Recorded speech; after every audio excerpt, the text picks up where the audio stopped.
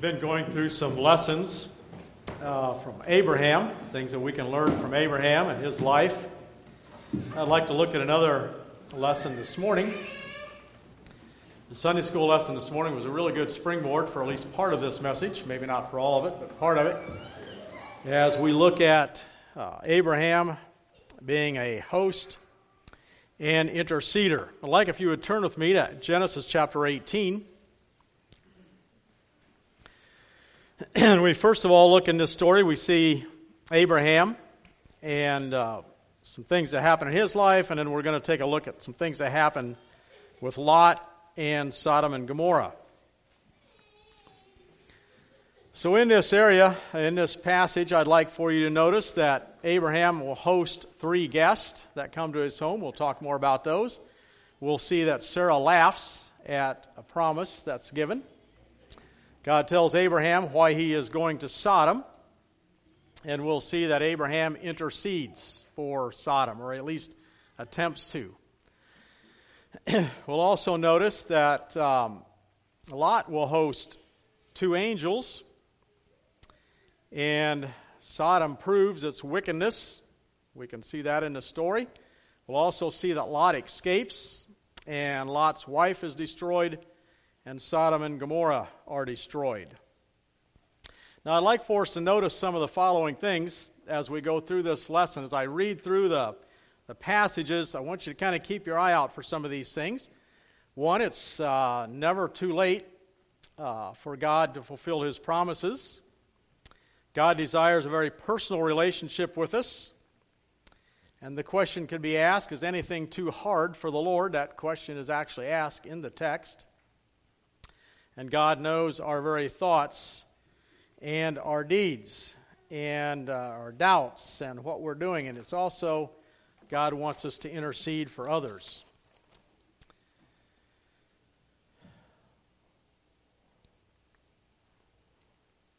Also notice some of these following things, that God has mercy and grace. We'll see that at the time of when Sodom and Gomorrah are destroyed. We can also become accustomed to our sinful culture, and I think this is one of the things that goes along with our Sunday school lesson this morning. And I hope there are some things we notice in this lesson to help us be reminded that we don't want to become accustomed to those things and become part of the culture. We can also see that God will rescue His bride, and we will see God's judgment and wrath. So let's go back and start reading in chapter 18, verses 1 through 8 to start with here. Excuse me. And it says, "And the Lord appeared unto him in the plains of Mamre, and he sat in the tent door in the heat of the day. And he lifted up his eyes and looked, and lo, 3 men stood by, and when he saw them, he ran to meet them from the tent door and bowed himself toward the ground. And said, My Lord, if now I have found favor in thy sight, pass not away, I pray thee, from thy servant. Let a little water, I pray you, be fetched, and wash your feet, and rest yourselves under the tree. And I will fetch a morsel of bread, and comfort your hearts. After that ye shall pass on. For therefore are you come to your servant." In other words, that's why you came here. And they said, "So do, as thou hast said." And Abraham hastened into the tent unto Sarah and said, "Make ready quickly 3 measures of fine meal, knead it, and make cakes upon the hearth." And Abraham ran into the herd and fetched a calf tender and good, and gave it unto a young man, and he hasted to dress it. And he took butter and milk and a calf, which he had dressed, and set it before them. And he stood by them under the tree, and they did eat. Now it would appear that Abraham seems to recognize his guest. You can notice this in a number of the verses here. And we can also know that maybe one of the reasons he recognized them is because this isn't the first time that God has appeared to Abraham. But he ran to him, and it says in the first verse there, it says, "And the Lord said this." And the word there is Yahweh, Jehovah, the Jehovah God. Now, it's interesting that in verse 3, when he says, my Lord, it's not Jehovah, but it would indicate that I am your servant. You're a Lord. That word could be used for the Lord God or for a person who is in charge.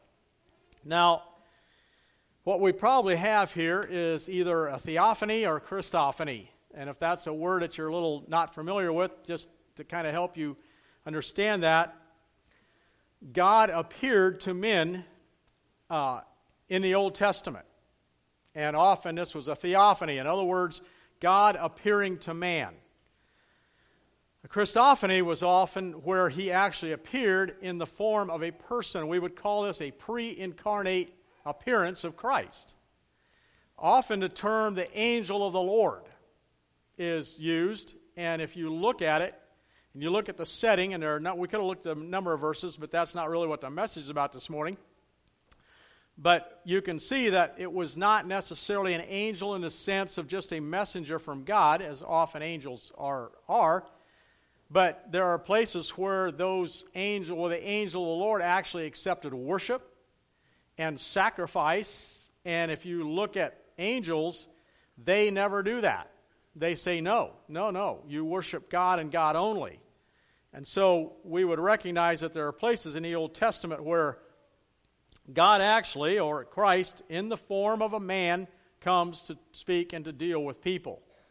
And we believe that's what was going on here.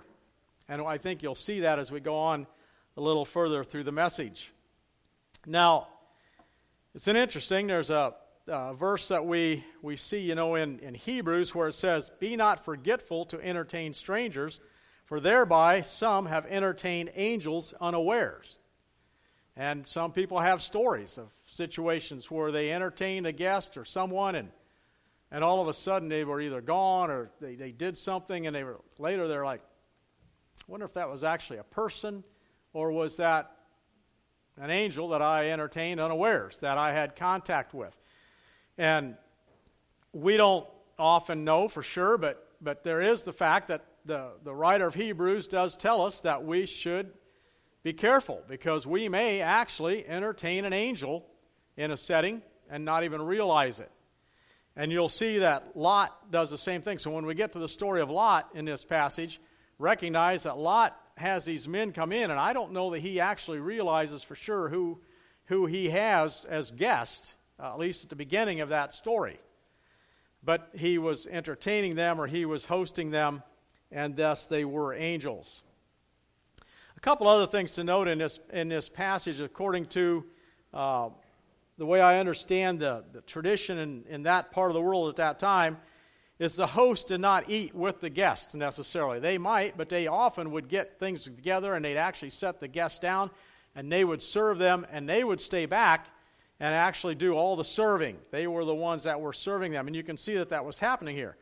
Also, the women would often not mingle with the guests. They wouldn't become a part of the hosting and so forth. They might do the work behind the scenes, but they would kind of keep themselves hidden, and there are a number of reasons for that.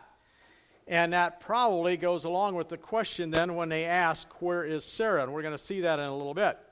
Now, I find this interesting that Abraham, he meets these people, and he wants to host them, and he calls them Lord, and he recognizes, I believe, that the Lord is there, and he wants to wash their feet and serve them in that way, and then he wants to make them a meal. And the measurements there, we don't know for sure when he tells Sarah to get these 3 measures of fine flour. He didn't want the junk flour. He wanted fine flour. He wanted the best. And it definitely was over a half a bushel, maybe as much as 3/4 of a bushel of fine flour. Well, you make that all into cakes, and you got quite a pile of food there for people. But he wanted to make sure, apparently, they were well fed. And then he sends somebody out to get the fatted calf, you will. Go out, or he goes out and gets this calf, picks a nice one, gives it to a young man, and they butcher this calf, and they bring milk and butter and this bread and everything. That didn't happen in 10 minutes. This was not a fast food situation. They didn't tell somebody, well, call out for a pizza. We've got some guests here, and I don't know what we're going to make them, so let's get something made quickly. There's a lot of time went by. I don't know what all they talked about during that time. God doesn't record it in His Word. We don't know. But they rested there under the tree. Abraham visited with them. And when everything was ready, they set it out and they served them. And then when you get down to verse 9, he says, "Where is Sarah thy wife?" Now, I don't know if in the conversation he had said, "Well, are you married?" Yeah, what's her name and so forth. They discussed this. We don't know that. If they hadn't talked about her, that would get your attention. The guy says, "Where's your wife?" and names her. And he said, "Well, she's in the tent," which was kind of common at that time. And then he gives a promise. And I'd like to read these next verses here. He says, "And they said unto him, this starting in verse 9, where is thy wife? And he said, Behold, in the tent. And he said, I will certainly return unto thee according to the time of life. And lo, Sarah, thy wife, shall have a son. And Sarah heard it in the tent door, which was behind him.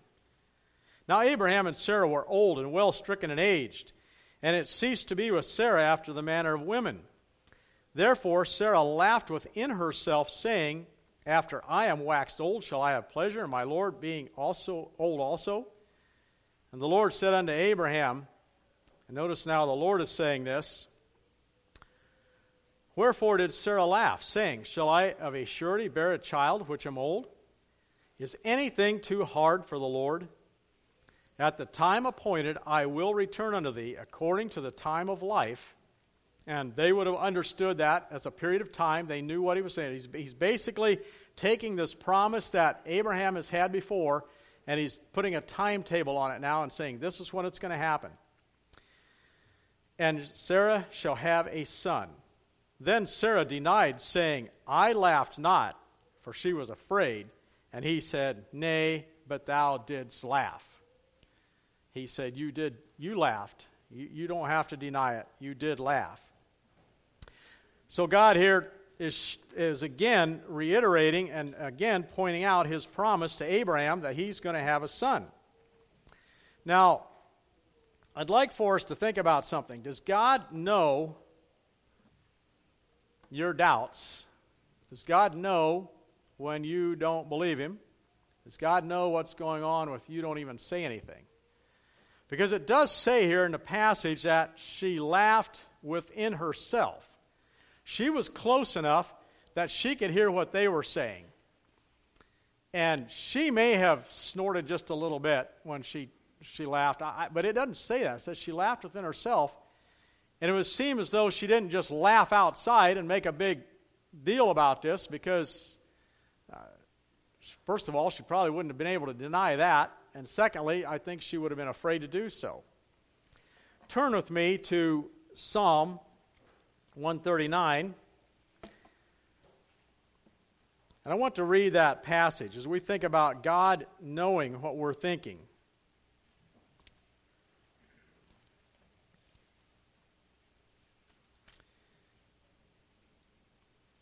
And we don't have to be afraid of God knowing what we're thinking if we're thinking the right things. And even if we have some doubts and questions, as long as we're not, losing our faith, if we're not saying God can't do this or God can't do that. So in Psalm 139 it says, O Lord, thou hast searched me and known me. Thou knowest my down sitting and mine uprising. Thou understandest my thoughts afar off, or long before I even think them. So not only does God know your thoughts, he knew you were going to think the thoughts that you're thinking. Okay? Thou compassest my path and my lying down, and art acquainted with all my ways. For there is not a word in my tongue, but lo, O Lord, thou knowest it altogether. Thou hast beset me behind and before, and laid thine hand upon me. Such knowledge is too wonderful for me. It is high, I cannot attain unto it. Whither shall I go from thy spirit? Or whither shall I flee from thy presence? If I ascend up into heaven, thou art there. If I make my bed in hell, behold, thou art there. If I take the wings of the morning and dwell in the uttermost parts of the sea, even there shall thy hand lead me, and thy right hand shall hold me. If I say, surely the darkness shall cover me, even the night shall be light about me. Yea, the darkness hideth not from thee, but the night shineth as the day. The darkness as the light are both alike to thee. For thou hast possessed my reins, thou hast covered me in my mother's womb. I will praise thee, for I am fearfully and wonderfully made. Marvelous are thy works, and that my soul knoweth right well. My substance was not hid from thee when I was made in secret, and curiously wrought in the lowest parts of the earth. Thine eyes did see my substance, yet being unperfect.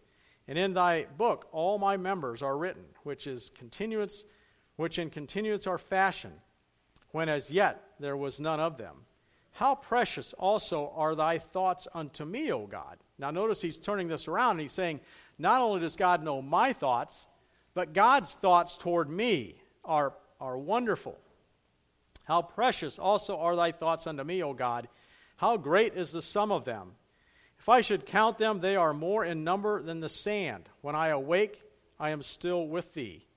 Surely thou wilt slay the wicked, O God. Depart from me, therefore, ye bloody men, for they speak against thee wickedly, and thine enemies take thy name in vain. Do not I hate them, O Lord, that hate thee? And am not I grieved with those that rise up against thee? I hate them with a perfect hatred, and I count them mine enemies. Search me, O God, and know my heart. Try me and know my thoughts, and see if there be any wicked way in me, and lead me in the way everlasting. In Psalm 94:11 it says, the Lord knoweth the thoughts of man, that they are vanity. In other words, he knows our thoughts, and they're really kind of vain. He understands that, though. He understands that we are but made from the dust of the earth, and he understands those things. And yet, sometimes we have thoughts that if we really stop and fathom the idea that God knows what I'm thinking, would we change what we're thinking? And confess and say, God, those aren't good thoughts. Whether it's something that we have against someone else, or we're devising something that's not right, or whatever our thoughts may be, bitterness, anger, worldliness, whatever our thoughts might be, if it's something we wouldn't say and express verbally to God, then we better not think it, because God knows it. Now, our thoughts come out of our hearts. We can see that in Psalm 139. So if we find ourselves having thoughts that we wouldn't want God to have or to know, then we ask God to change our hearts, not just our thoughts, because our thoughts proceed from our heart. He asks this question here, is anything too hard for the Lord, when he's looking at this promise? Well, that's an interesting question. Can God do anything? Maybe is a question I should ask, and don't answer that. It's kind of a trick question a little bit. God cannot do anything. You say, well, what do you mean? What? Well, the Bible says God cannot lie. God will not do anything that violates his righteous, holy, and just nature. He cannot do those things. Was anything too hard for the Lord? No, with the exception of this perhaps, and that is, God will not force someone to worship and honor and follow him.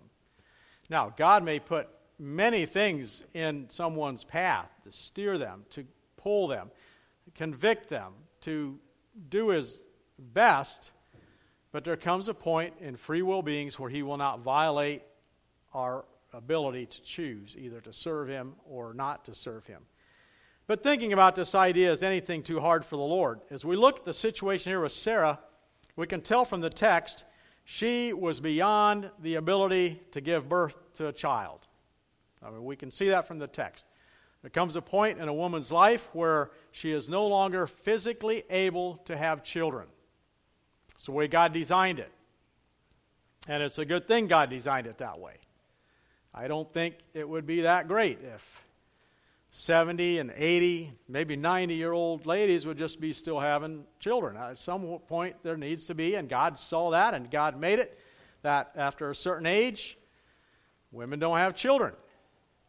And Sarah was well beyond that age.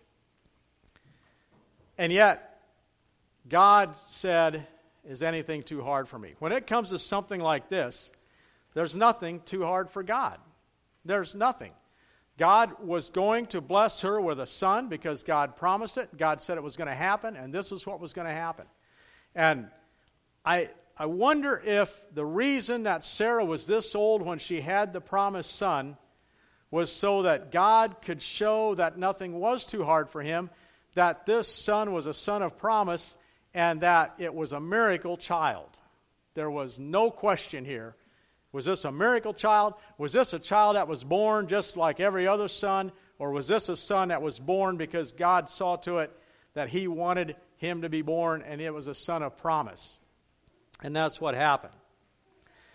Now, we go on in this story, and I want to continue through the story and not dwell too long on each section. But remember that God will fulfill the promises that he has made for you and for me, and the promises in his word, and they're not too hard to fulfill.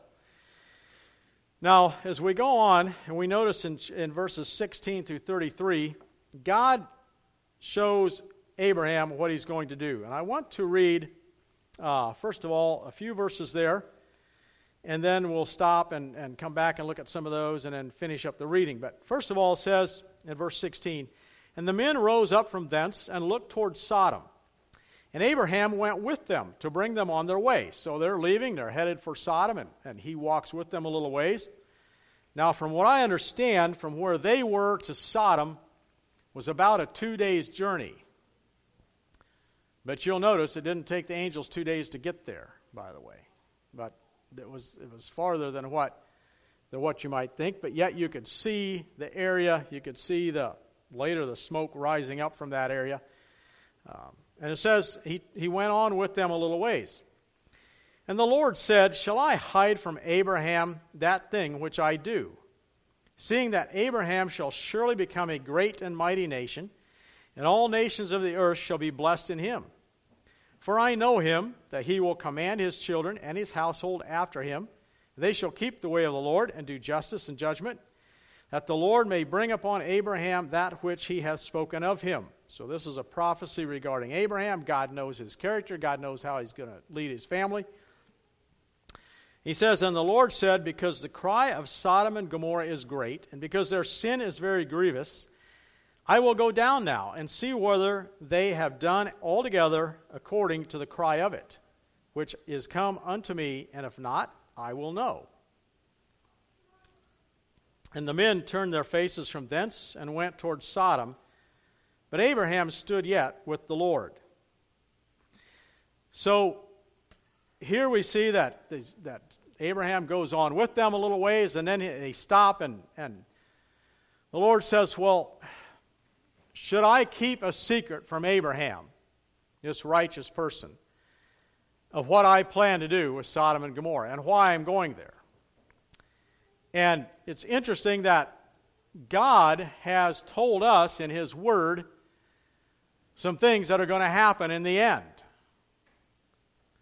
God did not keep everything from his people. Now, there are some things we can't quite agree on exactly how it's going to be, and we don't know exactly how some things are going to be, but the fact is we know that the Lord is coming back. We know that. I think most Christians can agree on that. If you can't, you're probably not a believer of the word. We know there's going to be a place for the righteous, and we know there's going to be judgment for the wicked, and there's going to be destruction. We know those things from what God told us. And God told Abraham these things, of what was going to happen. He said, I'm not going to keep it from them. God has not kept everything from his people that read and believe his word. He wasn't going to keep everything from Abraham. And so he tells him a little bit what's going to happen. Now it's interesting. He says, I'm going to go down now and take a look and see if it's like I've been told. Now we just got done talking about the fact that God knows everything. God knows thoughts. God knows what's going on. If you go back to the Tower of Babel, God also said there, let us go down, see what's going on down there. And I think it shows us that God takes things seriously here on earth. And he inspects what's going on, and he pays attention to what's going on. And this was a way for God to show Abraham, I believe, and even the people of Sodom and Gomorrah that this is happening for a reason. I have come, I have seen, and here is what the results are. Now, interesting enough, Abraham decides he's going to try to intercede. And that's what he does. Abraham intercedes, and I believe God wants us to intercede for people. Now, I want to show you something. We're going to jump ahead just a little bit. I want to show you something here before I go through this passage on intercession. If you look over in chapter 19, we're going to go back and look then how Abraham intercedes. But jump over to chapter 19. And if you look at verses 12 to 14, it says, "And the men said unto Lot, Hast thou here any besides, son-in-law, and thy sons, and thy daughters, and whatsoever thou hast in the city, bring them out of this place. For we will destroy this place, because the cry of them is waxing great before the face of the Lord, and the Lord hath sent us to destroy it. And Lot went out and spake unto his sons-in-law, which married his daughters, and said, Up, get you out of this place, for the Lord will destroy this city. But he seemed as one that mocked unto his sons-in-law." So in verse 12, he says, "Hast thou any besides, son-in-law, and thy sons?" Now, it does not say later that he talked to his sons. So you could say, well, they were just asking if he had sons. He had no sons. But it does mention sons, and it's plural. So we're going to assume that Lot had 2 sons. And then he also goes on here, and he talks about sons-in-law. Well, again, it's plural. It's not just one. And so if there's sons-in-law, there's at least 2 of them. Could have been more. We don't know that. Could have been more. And if he had sons-in-law, well, they would have been married to his daughters, right? So he had at least 2 married daughters. So there's 2 more in his family. And then we know he had 2 unmarried daughters. They escaped with him. And then, of course, there is Lot and his wife, which comes to a total of 10. So Abraham probably knew something of Lot's family, and he is beginning to intercede, and he's starting to do some numbers things with the Lord. And let's go back and read that now.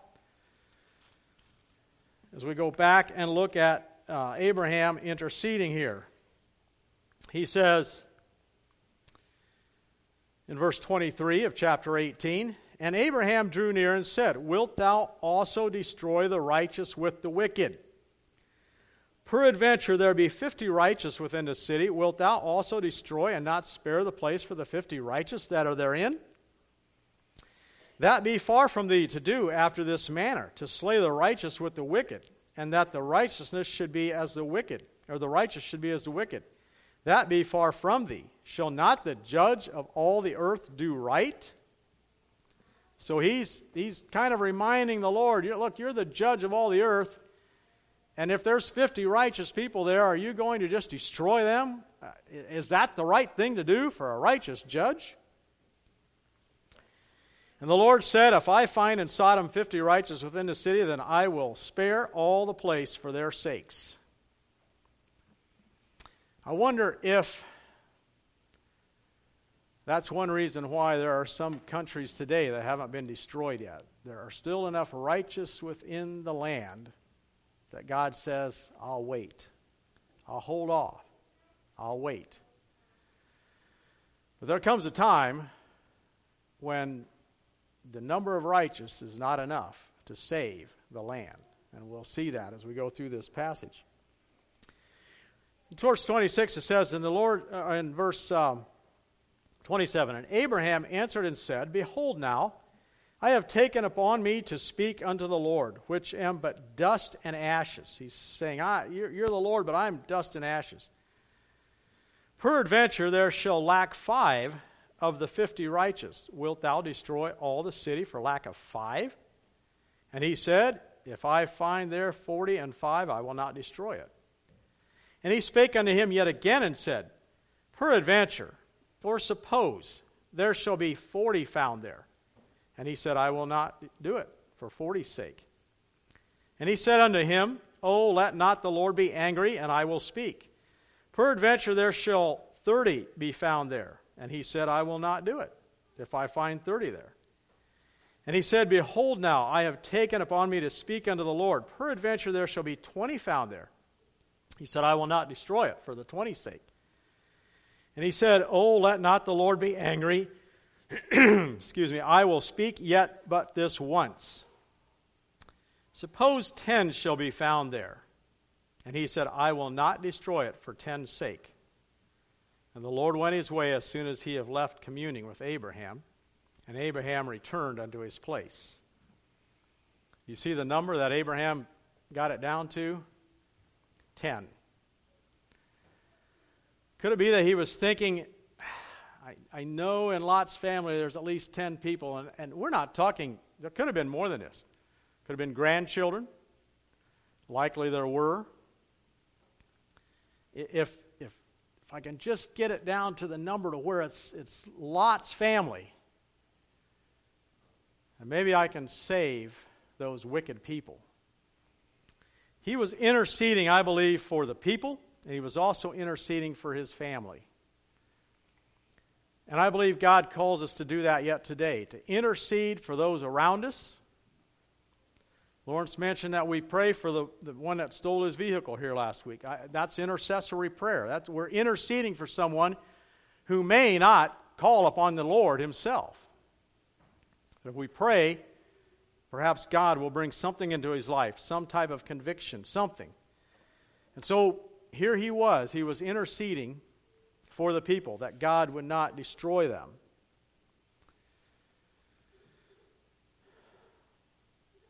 Well, let's go on and take a look at what happens in Sodom. Now you'll notice there in the first verse of chapter 19, and there came 2 angels to Sodom at even. And Lot sat in the gate of Sodom, and Lot, seeing them, rose up to meet them and bowed himself with his face toward the ground. And he said, Behold now, my lords, or this would be more the idea of lords, not in a sense of God, turn in, I pray you, into your servant's house, and tarry all night, and wash your feet. You shall rise up early and go your ways. And they said, Nay, but we will abide in the street all night. And he pressed upon them greatly, and they turned in unto him, and entered into his house, and he made them a feast, and did bake unleavened bread, and they did eat. Now, I want to notice something here in verse 1. 2 angels came there. Now you remember there were 3 men came to Abraham, to his tent. But he called one of them Lord, and he talks about the Lord. And then you'll see that he walked with them on their way till they got to a certain spot. And then it says that Abraham talked and communed with the Lord. I don't know about you, but I often pictured this situation as these men left, and then Abraham is praying and kind of communing with the Lord that way. But having studied this, I don't think that's what happened. I think of the 3 men, the Lord stayed there and visited with him personally, and the other 2 went on, because the 2 angels show up in Sodom, but it says that the Lord went on his way after he communed with Abraham. He doesn't go to Sodom. The 2 angels show up there. And those are the ones that Lot invited into his home and asked them to come in and to stay there. It says then in verse 4, But before they lay down, the men of the city, even the men of Sodom, compassed the house round, both old and young, and all the people from every quarter, and they called unto Lot and said unto him, Where are the men which came in unto thee this night? Bring them out unto us, that we may know them. And Lot went out at the door unto them, and shut the door after him, and said, I pray you, behold, or brethren, do not so wickedly. Behold now, I have 2 daughters, which have not known man. Let me, I pray you, bring them out unto you, and do to them as it is good in your eyes. Only unto these men do nothing, for therefore came they under the shadow of my roof. And they said, Stand back. And they said again, This one fellow came to sojourn. Now he's talking about Lot, and this is going to, I want you to think about this a little bit later. So Lot came there as a sojourner. He was, you might say, an alien in the city. He was not one of them. And it said, and he will needs be a judge. And if you notice in verse 1, he was in the gates of the city, or there at the first part of the chapter, which often the judges of the city would be in the gate of the city. And so I just want you to keep that in mind, considering where Lot ends up with his family as we go on. Now will we deal worse with thee than with them? And they pressed sore upon the man, even Lot, and came near to break the door. But the men, or the angels, put forth their hand and pulled Lot into the house to them and shut the door. And they smote the men that were at the door with the house with blindness, both small and great, so that they wearied themselves to find the door. And the men said unto Lot, hast thou any here besides, son-in-law, and thy sons, thy daughters? Whatsoever thou hast in the city, bring them out of this place, for we will destroy this place, because the cry of them is waxen great before the face of the Lord. The Lord hath sent us to destroy it. And Lot went out and spake unto his sons-in-law and his married daughters, which married his daughters, and said, Get up, get you out of this place, for the Lord will destroy this city. But he seemed as one that mocketh unto his sons-in-law. I think we'll stop there for a moment.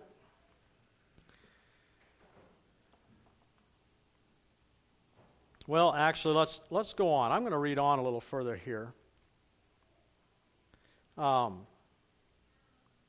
the morning arose, then the angels hastened Lot, saying, Arise, take thy wife and thy 2 daughters which are here, lest thou be consumed in the iniquity of the city.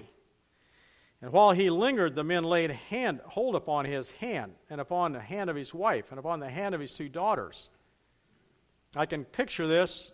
They didn't want to go, and these angels, one grabbed a hold of Lot's hand and one his wife's hand, and the other one grabbed a hold of one daughter's hand and the other, and they're practically dragging them out of the city. They brought him forth and set him without the city. It came to pass, when they had brought them forth abroad, he said, Escape for thy life. Look not behind thee, neither stay thou in all the plain. Escape to the mountains, lest thou be consumed. And Lot said unto them, O, not so, my Lord. Behold now, thy servant hath found grace in thy sight. Thou hast magnified thy mercy, which thou hast showed unto me in saving my life. And I cannot escape to the mountain, lest some evil take me and I die. So he's afraid to go to the mountain. But it's interesting, he changed his tune a little bit later. Behold now, this city is near to flee unto, and it is a little one. Oh, let me escape thither. Is not it a little one? And my soul shall live. And he said unto him, See, I have accepted thee concerning this thing also, and I will not overthrow this city for the which thou hast spoken. Haste thee, escape thither, for I cannot do anything till thou come thither. Therefore the name of the city was called Zoar. The sun was risen upon the earth when Lot entered into Zoar.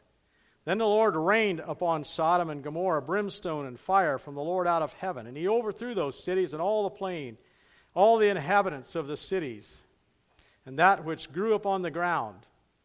But his wife looked back from behind him, and she became a pillar of salt. Now keep in mind, they were already in Zoar when she looked back. She became a pillar of salt. And Abraham got up early in the morning to the place where he stood before the Lord, and he looked toward Sodom and Gomorrah, and toward all the land of the plain, and behold, and lo, the smoke of the country went up as a smoke of the furnace. I wonder what went through Abraham's mind. He had pleaded with the Lord, if there's only 10, if there's just 10. And he goes and he looks to see, and I suppose he was hoping to see a beautiful sunrise and nothing going on. He looks and he sees the smoke rising up. The disappointment Abraham must have had, knowing that God could not find 10 righteous people in all of Sodom. Now, he didn't probably know at this point that Lot had escaped. I don't know if or when he found all of that out. But notice in verse 29 it says, "And it came to pass, when God destroyed the cities of the plain, that God remembered Abraham and sent Lot out of the midst of the overthrow when he overthrew the cities which Lot dwelt. And Lot went up out of Zoar." Now he was afraid to go to the mountains earlier, remember? "And dwelt in the mountain, and his 2 daughters with him, for he feared to dwell in Zoar, and dwelt in a cave, he and his 2 daughters. So originally he was afraid to go to the mountains. He wanted to go to Zoar. Now he's afraid to be in Zoar, so he goes to the mountains. What we see in this passage, we see the city of wickedness, and we could spend a lot of time talking about Sodom and Gomorrah and the evils that were there. We know of their terrible perversions. We know they didn't take care of the needy. And we know that Jesus often used them as in parables or in phrases saying it'll be worse for this group of people than it was for Sodom and Gomorrah and so forth. I'm not going to spend a lot of time on that. But I do want us to think about the fact that, let's turn to 2 Peter, actually. I want to go to 2 Peter and read some verses. And I want you to notice the setting, or what's said here about Lot.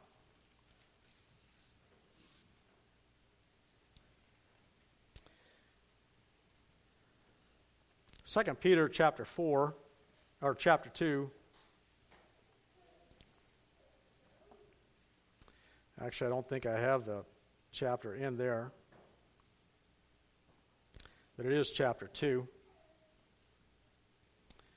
Starting at verse 4, "For if God," and he's talking here about false prophets and teachers, "For if God spared not the angels that sinned, but cast them down to hell, and delivered them into change of darkness to reserve unto judgment, and spared not the old world, but saved Noah, the 8th person, a preacher of righteousness, bringing the flood upon the world of the ungodly, and turning the cities of Sodom and Gomorrah into ashes, condemned them with an overthrow, making them an example unto those that after should live ungodly, and delivered just Lot, vexed with the filthy conversation of the wicked."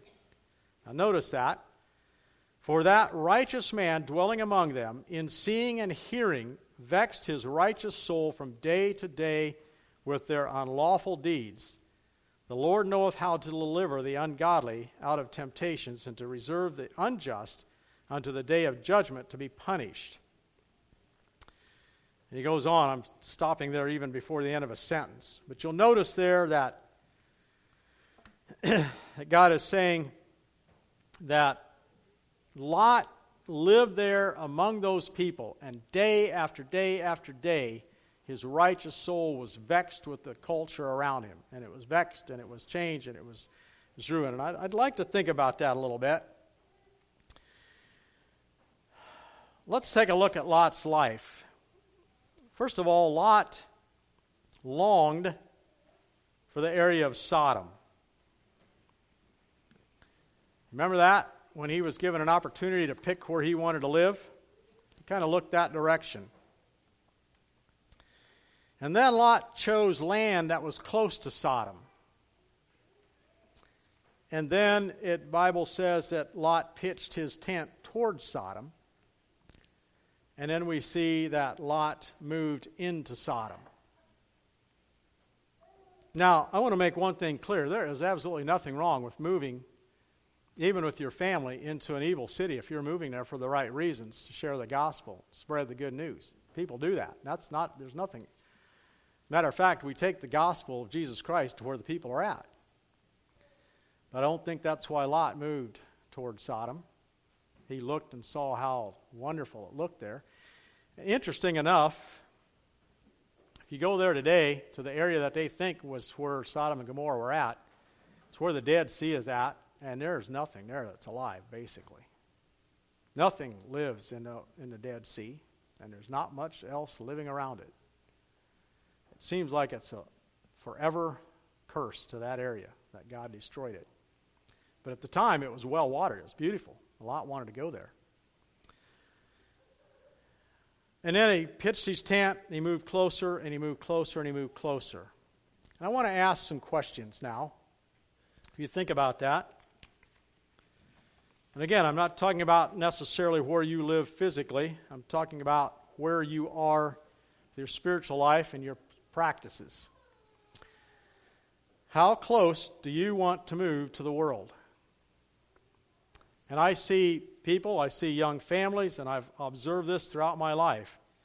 People that just can't quite accept the fact that God has called us to be separated from the world.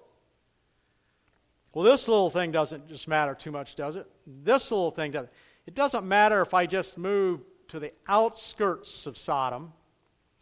It doesn't matter if I just move to the outskirts of where the world system is at, where the world thought patterns are at, what the world does, how they think, how they act, where they go, what they do, how they dress, and on and on and on. If I move just kind of at the edge, it won't matter, will it? Well, how close do we want to move? At some point, Lot vexed his soul over and over and over. He became accustomed to the point where he moved into town, and it would appear was even maybe one of the judges of the city, or part of the government. And sometimes we hear these calls, we should become part of the government so we can change the culture around us. It doesn't work that way. Will you make it through the escape? In other words, there's a time coming when the Lord's taking the righteous out before he destroys the wicked. Will you make it out? And you might say, yeah, I will. Will you lose your family in the meantime? Will your family make it out? And I think that's the thing that's so disturbing in this story of Lot. Yeah, Lot managed to escape, but what all did it cost him? Who all did it cost him? It cost him his wife. It cost him his children. It cost him his grandchildren. He basically ended up with 2 daughters, and if you read on in that chapter, you can see what they did to try to keep the family lineage going. And those people ended up being a pain to the children of Israel later. Might it have been better for Lot if he would have stayed a little further away from the culture that he was at? God destroyed the wicked here, and God's going to do it again.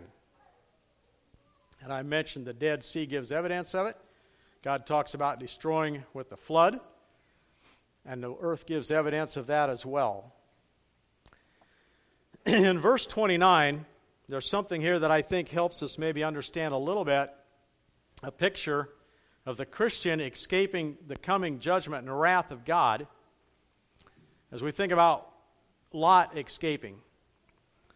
It says, and it came to pass when God destroyed the cities of the plain that God remembered Abraham and sent Lot out of the midst of the overthrow when he overthrew the cities in which Lot dwelt.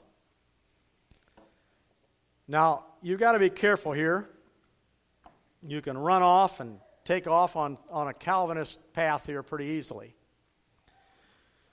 But the fact is, when God comes back for his church,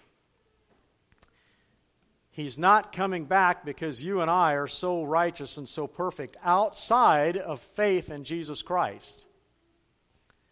It says that God remembered Abraham, who the Bible says was justified by faith and also by his action. And I believe in this case that Abraham was a type, if you will, of Christ in the sense that, first of all, Abraham had interceded with the Lord. And there's a sense in which Jesus Christ, well, it is. It's not just a sense. Jesus Christ is sitting at the right hand of the Father interceding for us. And God will listen to his Son, Jesus Christ, because Jesus Christ was righteous.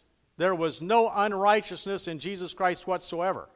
Now, we can't say that necessarily about Abraham in the sense that he made no mistakes.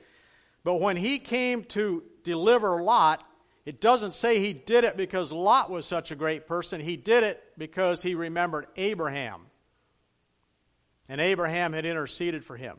Now, that does not mean that we can get involved in the culture like I was just talking about and become wicked and lose our families and, well, because of what Jesus did, I'm going to be saved. If that's your attitude, you're lost already. And you're not going to be saved when the wrath comes.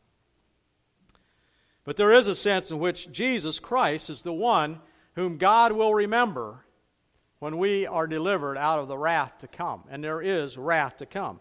But of course, it is based upon whether or not we place our faith and trust in Jesus Christ. God will remember His Son in the rapture, but you must be ready. I'd like for you to turn to another passage, and I realize we've went a little while here. Let's go to Luke. As we think about this passage being, this whole story being typical of the church being delivered out before the wrath comes upon the unbelievers.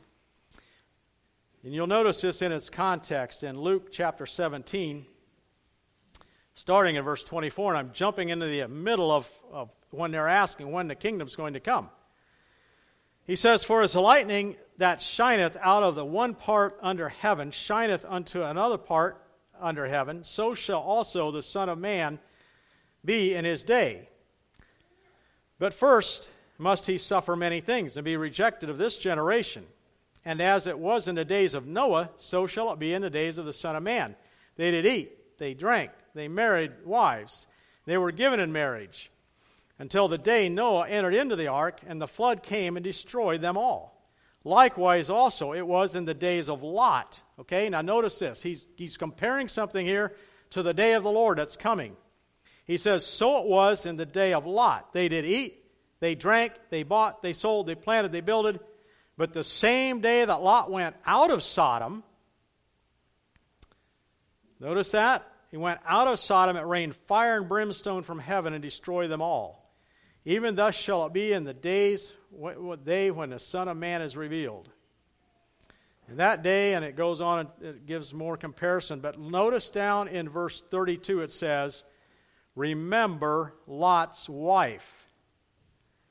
Interesting little statement that Jesus inserts in here. Remember Lot's wife. "Whosoever shall seek to save his life shall lose it, but whosoever shall lose his life shall preserve it." Remember Lot's wife. I don't know exactly what happened to Lot's wife there, in a sense that she looked back. She was, the story would, if you take the story chronologically, they were already at Zoar when the fire and brimstone started raining. Did she just turn around and look back and was turned into a pillar of salt? Did she get hit with a fireball of sulfur, turned her into a pillar of salt? I'm not exactly sure how God did that. He could have done it any way he wanted. Did she actually turn around and not only look back, but was she heading back? And she got, we don't know exactly. It just said, she says she looked back. God turned her into a pillar of salt. She did not escape. And Jesus said, when it comes to the end times, remember Lot's wife. And we could say, now wait a minute. We're being kind of hard on Lot's wife. If she had grandchildren, we know she had children back there in Sodom. If she had little grandchildren back there, who wouldn't turn around and look back, see what was going on? But there was something about her heart that was still back there, instead of on what God had commanded to do. Jesus said, if you love father, mother, son, daughter, brother, sister, anyone more than me, you are not worthy of me. And then Jesus talks about the end, and he said, remember Lot's wife. We must be ready for the day when God will fulfill his promises to take us out and destroy this world and everything that will happen when God's wrath is poured out upon this earth and the people that are left here. I'd like to just look at some things that I think we can learn from this passage and this story. One is God is a personal God. God came to Abraham in a very personal way. Now, I don't expect necessarily for him to come to me. In other words, I don't expect to be out resting from baling hay and a couple of guys start walking up the lane and all of a sudden I recognize that one of them is the Lord Jesus Christ himself. Now, if that would happen, forget the hay. I'll tell you that much. We're going to have a feast just like they did back here. But I don't expect that to happen. But I still know that God's a very personal God and he wants to have a personal relationship with each one of us. God will fulfill his promises. And God's word is full of promises. God's word is full of them. And God wants us to intercede. Is there someone in your life that God is calling you to special time of prayer and fasting to intercede for that person? Maybe it's someone who's decided they want to move just a little closer to Sodom. I'm talking about the world, the culture we live in. Become just a little more accustomed to the culture. After all, does God really care about this? Does he really care about that? That person needs our intercessory prayer because God does care about those things, and God cares about the children and the grandchildren of those people. We can become accustomed to the world is something I think we need to learn from this lesson. We can also remember that God will bring judgment, but praise the Lord, he has made a way to escape his judgment, and that way is through the Lord Jesus Christ and our faith and obedience in him. Let's pray. Father in heaven, thank you for the lessons in your word. Thank you that Abraham was a man who loved and served you, followed after you, and Lord, thank you for his examples. Help us, Lord, to remember that the world, the culture, and the things around us will all be destroyed. It's the things that you call righteous, Lord, and the things that you call right, and the things that you call good that will endure forever. So, Lord, help us to remember that. We live in this world, Lord. Help us to be able to intercede for others without becoming like others in our interceding. Lord, I just pray now for each of us that we would truly follow you in all the things that we say and do, so that we be pleasing to you and that you would call us home to be with you someday. We pray all this in Jesus' name. Amen.